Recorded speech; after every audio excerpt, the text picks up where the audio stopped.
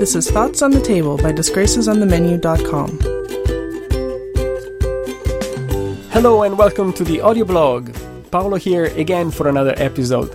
And today I have a special guest with me, Frank Fariello from the fantastic blog Memorie di Angelina. Hi Frank, good morning. Hey Paolo, how are you doing? Good. Thanks so much for accepting to connect with me. Oh, it's an honor. My pleasure.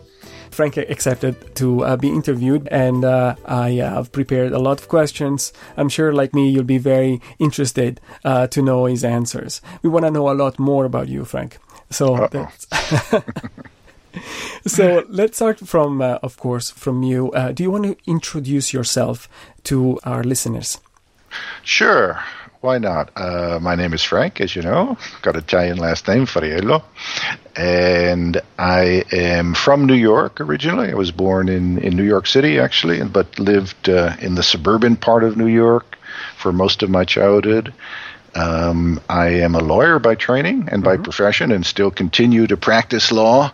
But I've spent a great deal of my adult life outside of the United States. I actually took some time off. I was thinking about leaving the law at a certain point in my time. I had about 10 years under my belt as a corporate lawyer in New York and was kind of tired of the rat race, you know. I see. So I took some I was thinking about going and becoming a professional chef. Cooking had always been my passion. So I actually went first and lived for a few years in Paris at the time, because there are great hotel schools, as you probably know, in Switzerland, in the French-speaking part of the country. So my plan was to go to France, perfect my French, and then go on to Lausanne, actually. And as you know, one of the great Italian chefs at the time was a Milanese named Gualtiero Marchesi. Oh, yeah, of course. Super famous. You remember him, very famous. A little bit controversial, I understand, among some Italians. They called him Il Francese because he had a certain different way of approaching Italian cooking. But I found him, I had studied his work and found him quite inspiring. And I knew that he had gone to Lausanne, to the cooking school there, and wanted to kind of follow in his footsteps. In any event, was there for a couple of years, then lived in Vienna for a couple more years. At that point, I had returned to the practice of law. Some old colleagues from New York had convinced me to get back into the profession, and they were based in Vienna and Moscow, so I was doing some work there. And then in about 1995, so this is going back a few years, I saw an ad in the paper for an international organization based in Rome, and I'd always been interested in, of course I'm an international lawyer by trade, but I was always interested in working in an international organization. And I applied, and only 9 months later, I was hired and went down there and spent 10 years living in Rome. In Rome, yes. the city. Yeah, and that was a fantastic thing. I'd always kind of wanted to, it sounds like a cliche, of course, but wanted to sort of discover my roots, as they say. And my roots are not in Rome, they're farther south, in Campania and Puglia, but still, it was a great opportunity, so I took it. So very interesting that you were at one point pursuing the career of becoming a chef.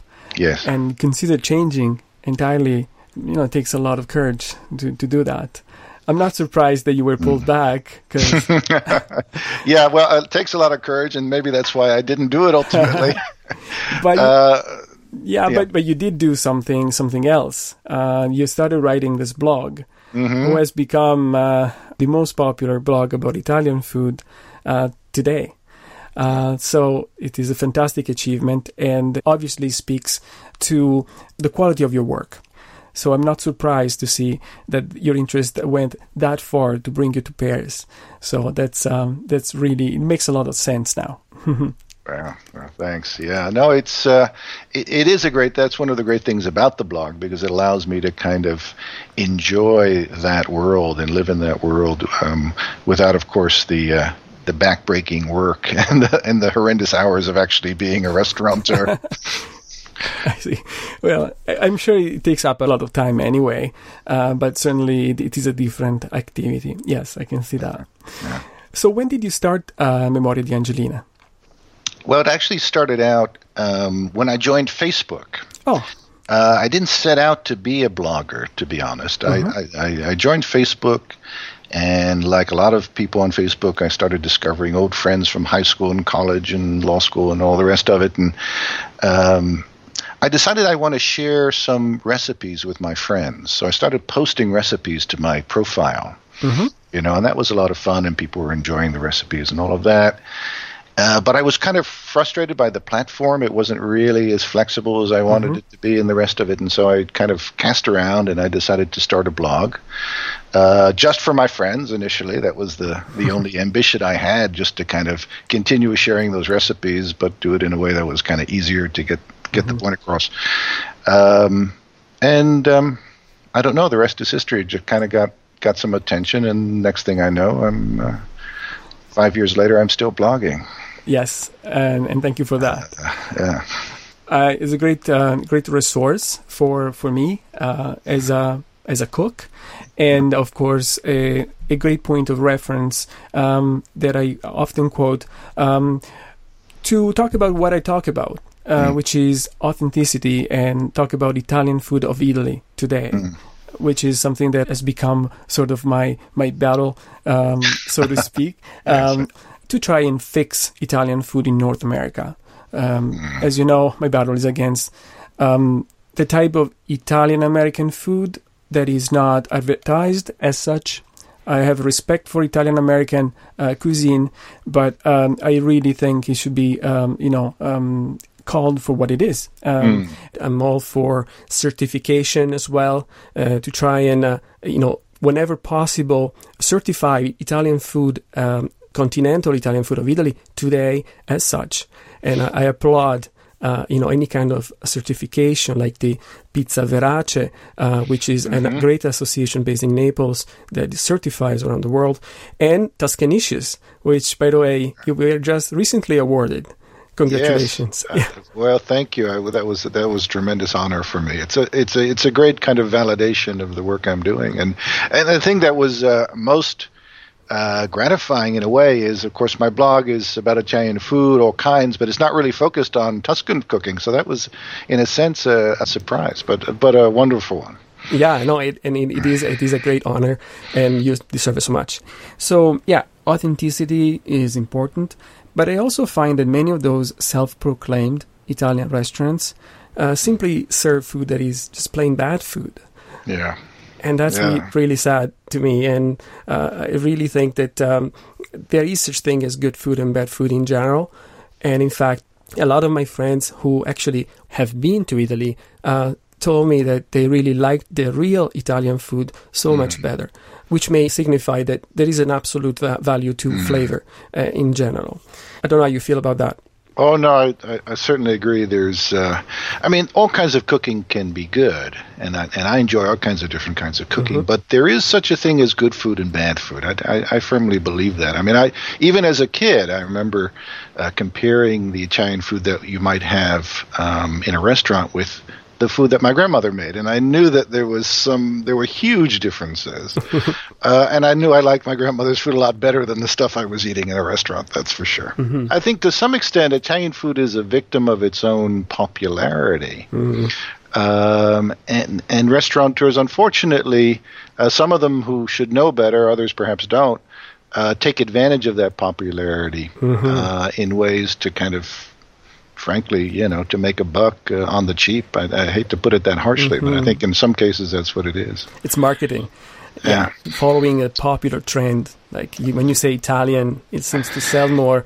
Right now they start to say Tuscan or Sicilian. Try to go down to the region, which makes it even more authentic. Yeah, indeed. I don't know if you know. Her name is Nicoletta Tavella. She's a blogger. She also has a cooking school in Amsterdam, and I heard an interview with her with a Italian radio or TV. I can't remember which, and she was talking about some of the funny products that they sell in Holland. So this is not just North America where this happens. And she was talking about Tuscan pesto. This was whatever that might be. Who knows, but. This is the kind of thing, because that, yes, as you say, Tuscan has that cachet. Never mind that there's no such thing as Tuscan pesto. But anyway. So Frank, speaking of authentic food, I would like to go back a little bit to your grandmother again. because you're third generation Italian, but yet you seem to have such a precise image of Italian food, and yours is not distorted at all. I'm Italian, born and raised there. I spent my first 30 years there, and I read you. I really cannot detect any difference in how I would describe it. You just describe it better than I would. So it's true. Well, that's very kind of you to say. I think I have two advantages maybe over other kind of Americans or other foreigners who are seeing it. One is I actually grew up with Italian cooking of my grandmother. I mean, there's a reason why my blog is called the way it is. It's a tribute to her, because she really imprinted those flavors on my palate, if I can put it that way, at a very tender age. So it's so natural, and she was special because she did not. Of course, she was first generation, and there's a big difference as the generations proceed. Of course, in terms of assimilation and adaptation, and all the rest. That's right. And she made her dishes just as she learned them back in Italy, in that small town in Campania, and I verified that when I went to Italy and ate those same dishes, some of which I didn't realize existed outside my grandmother's kitchen, by the way. I was kind of shocked to see them on menus in store windows. I remember once it was around Christmas time, and we went down to the Amalfi Coast for a vacation to get away from Rome a bit, and I looked in a pastry shop window and found my grandmother's honey balls, truffoli. I had no idea they actually existed, other than as an invention my grandmother had made. But she recreated all of those things, and quite well, I think. Given what she had to work with, of course, she had to make some compromises, because not everything, in terms of the ingredients and so on, you couldn't find everything, especially back in those days. I can see that, and the other thing, of course, is I spent 10 years living in Italy. That's irreplaceable too. Yes. Getting to know Italian cooking, especially Rome, because that's where I was. But I like to travel a lot, all throughout the country. And being a foodie, the first thing I wanted to do is try the local dishes. I used to ask people what should I try in all of this, and how do you make this? And I'm an avid collector of cookbooks. So I see. Anywhere I went, I always bought a little local cookbook to find out what the local dishes were, and try to recreate them when I got home and all of that. So. Yeah, and I love how you put these cookbooks as a reference in your blog posts whenever you can, because there's such a thing as, and you can quote them and use the collective knowledge that you have accumulated into themselves. So we were talking about adaptation and the fact that Italian food sometimes, as generations go by, changes, evolves. Why do you think this is happening? Is it a matter of adapting to the local palate, or is it more the fact that the ingredients are not available, or that the ingredients are different?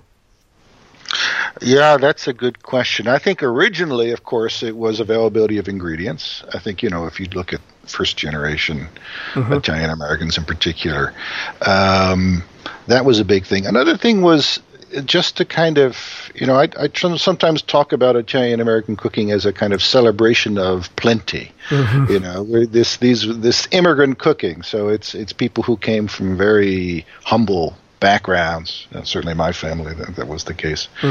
And the fact that they now could afford to have meat anytime they wanted, this kind of thing. Yeah. And so Sunday dinners were often kind of meat fests, all kinds of, we'd have the pasta dish, and then we'd have, of course, you'd make a Neapolitan ragu with sausages and beef and all of these other things. We'd have that after that, and then another meat course would come after that, usually roast chicken or something of this kind. So there's a lot about just kind of enjoying the fact you can afford to have all of this food that perhaps back home you couldn't. But that's, of course, the first generation. I think the second generation, it's a bit different. And typically, and I saw this also, by the way, in reverse when I was living in Italy. Children of immigrants put a huge premium on fitting in and assimilating and feeling that they were part of the country they were born in. Right.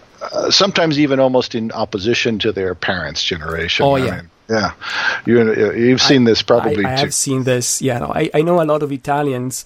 They have Italian last names, so I approach them in the workplace. Yeah, and often they really reject their origins. They don't speak Italian pretty much by choice.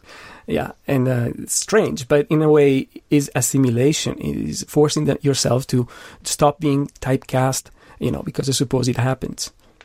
Absolutely, and I think that goes for the cooking as well, and then eating habits and the rest. So you want to be kind of more American than the Americans, right. If you're in the States. And that, of course, when you try to then go back and recreate the dishes, of course, that's going to have an influence. Right. And of course, by the third generation, of course, I'm third generation. I think there's a bifurcation here, because there's some like myself who kind of want to recapture something. And then there are others who just kind of keep on going and proceed with the, further Americanization, if you like, to the point where you basically, other than the name, they're more or less indistinguishable from any other American. So. Yeah, absolutely. And the problem is that some of them own a restaurant, and they... Yes, that's when things go awry. I saw this thing just yesterday. We were in this Italian cafe. I'm not going to say the name. And they had Italian burgers. Okay, starts, you don't see Frank, but he's shocked. And with the side of pasta, of course. Oh. And, I really like the place, actually. I go back there because they make really good omelets, actually. They cook something that is really not an Italian dish, but they do it really well, and I really like them. But then they do these things, just because they call themselves Italian, I think. Yeah, there it goes. That's the marketing thing again. You put a little bit of, sprinkle a little oregano on top of it, or, a little melted mozzarella or whatever, and suddenly it's Italian, this or that. Yeah. Yeah, no, and what's even worse is when you throw in ingredients that totally don't fit with the dish. Like, you just posted today your carbonara, and you talk about cream as a common addition in North America into carbonara. And obviously, that does not belong in the dish. It's totally not necessary. It changes it entirely. And, in this case, the addition of ingredients is done in the attempt to, make the dish more rich, to make it more flavorful. I don't know. What do you think? Yeah, well, I think that's often very true. And I agree about the cream. I think it actually... If anything, it takes flavor away. I mean, that's another story. But to make it rich and more. This celebration of plenty that I talk about, it can go a bit too far. It becomes almost an overdoing, if you like. It becomes extravagant sometimes. That's true, for example, the use of herbs and spices and so on, which in fact is not, as of course you know very well, not at all typical of good Italian cooking. Just the opposite. It's all about discretion and balance. And I think, the problem probably is that the fewer ingredients you have, the more they have to be right. They have to be flavorful, and they have to have the correct flavor. So maybe I'm thinking it could be that sometimes one adds more ingredients to try and compensate for the lack of flavor of your local produce, which is not, it wasn't grown in the same sunny lands of Italy. I'm thinking tomatoes as an example. Well, that's the classic example, of course. It's the bane of Italians. Any Italians I talk to who come to the States, or I'm sure Canada the same way. Oh, yeah. Where are the good tomatoes? People are just, it's an endless search. And of course, you can find them if you go to farmer market. You have to really make an effort. But the great thing about Italy is any old supermarket will give you wonderful produce. Of course, even better if you're, I was very lucky because, I spent most of my stay downtown. But for the last 3 years, we lived outside of town. I see. And in a kind of a rural area, and we were able to. I grew my own vegetables, own tomatoes, own zucchini. We even had hens, a hen house, and we got eggs. If you've ever eaten eggs right from the hen, it's just something incredible. And I have. My grandmother had eggs, from her chickens, and it was. You're right, incredible. And we had peach trees too that were, the peaches off the tree were something else. And of course, if you have a peach like that that's dripping and sweet and lovely, you don't need sugar on it. You don't need anything on it. It's just beautiful the way it is. And so I think you're very, you're quite correct about how best quality ingredients makes, lots of different extraneous flavors and so on really unnecessary. Right. But if you don't have that kind of quality ingredients, then of course the temptation is to make up for it other ways, Yeah, I can see that. Frank, I wanted to also talk a little bit more about you as a food blogger and the food blogging activity itself and becoming so popular as you have become. So the question that I have for you is, did popularity change you? Do you feel the pressure of having so many viewers to keep up and produce always more interesting and continue the volume of production of posts? Well, I get yes and no. I mean, I do try to blog once a week without fail, although there have been a couple of times when I've slipped for various personal or professional reasons. But I do try to at least have that once a week blog.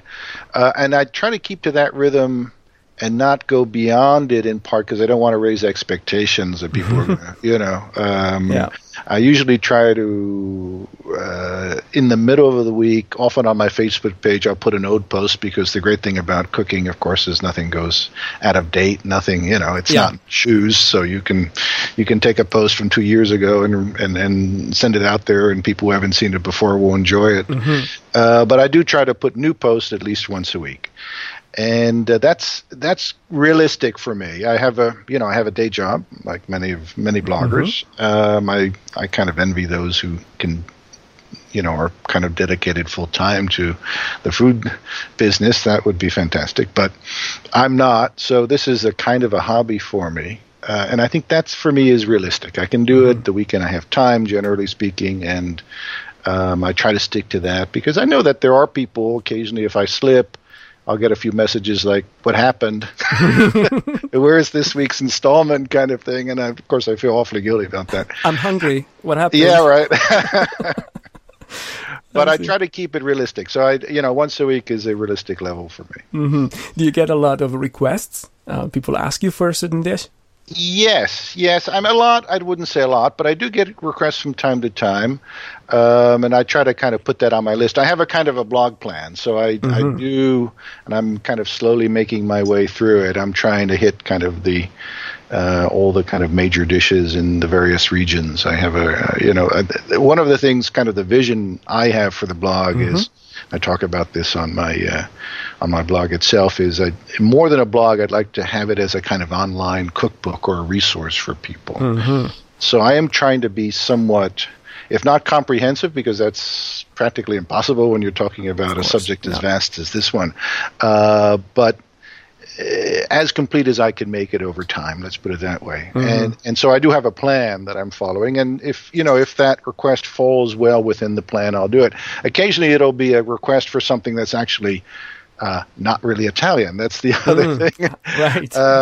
And those sometimes I keep to the back, because I do try to, once in a while, usually on Columbus Day, I like to feature an Italian-American dish. And, normally, if that request is not quite right, it's because it's an Italian-American and not an Italian dish. And I say, okay, next Columbus Day, I'll feature that. Why not? Sounds good. So you have a plan. Do you think you can just go on forever, just because it's such a vast, world? Yes. Forever, perhaps not, but I won't live forever either, unfortunately.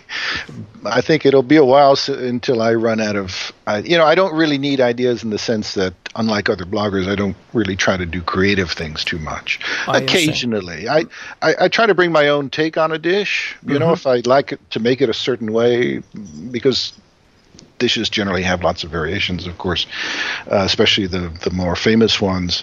And so I'll express my preference. I see. So I bring that much of my own kind of personality to the dish, but I try to be faithful to the classic recipe. So that makes it easy in a way. I don't feel the need to invent things. I see.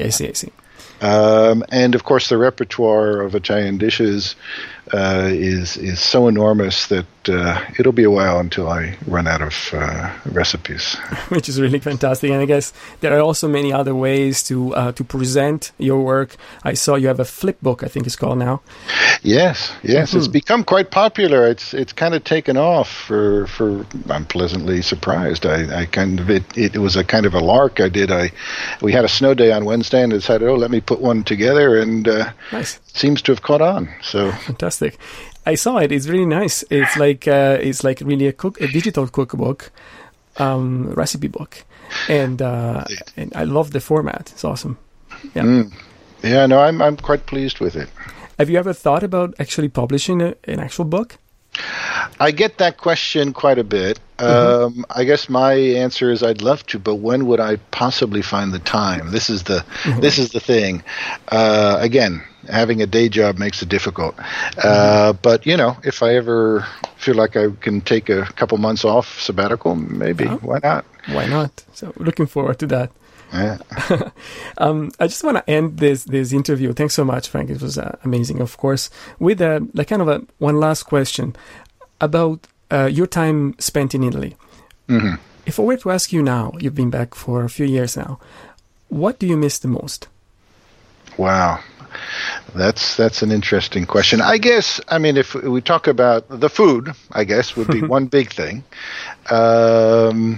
And probably the biggest, from the point of view of someone who's so obsessed with eating and food as I am. But as we were talking about the excellent quality of the raw ingredients you have to work with, it makes cooking so, in a way, almost too easy. It's I know. there's so little you have to do to those ingredients to make them taste good.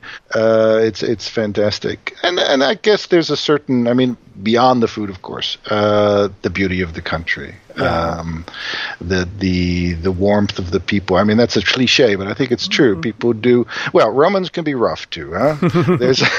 But they're always honest. I think the thing is that they may not always be polite, but they're always themselves, and I appreciate that.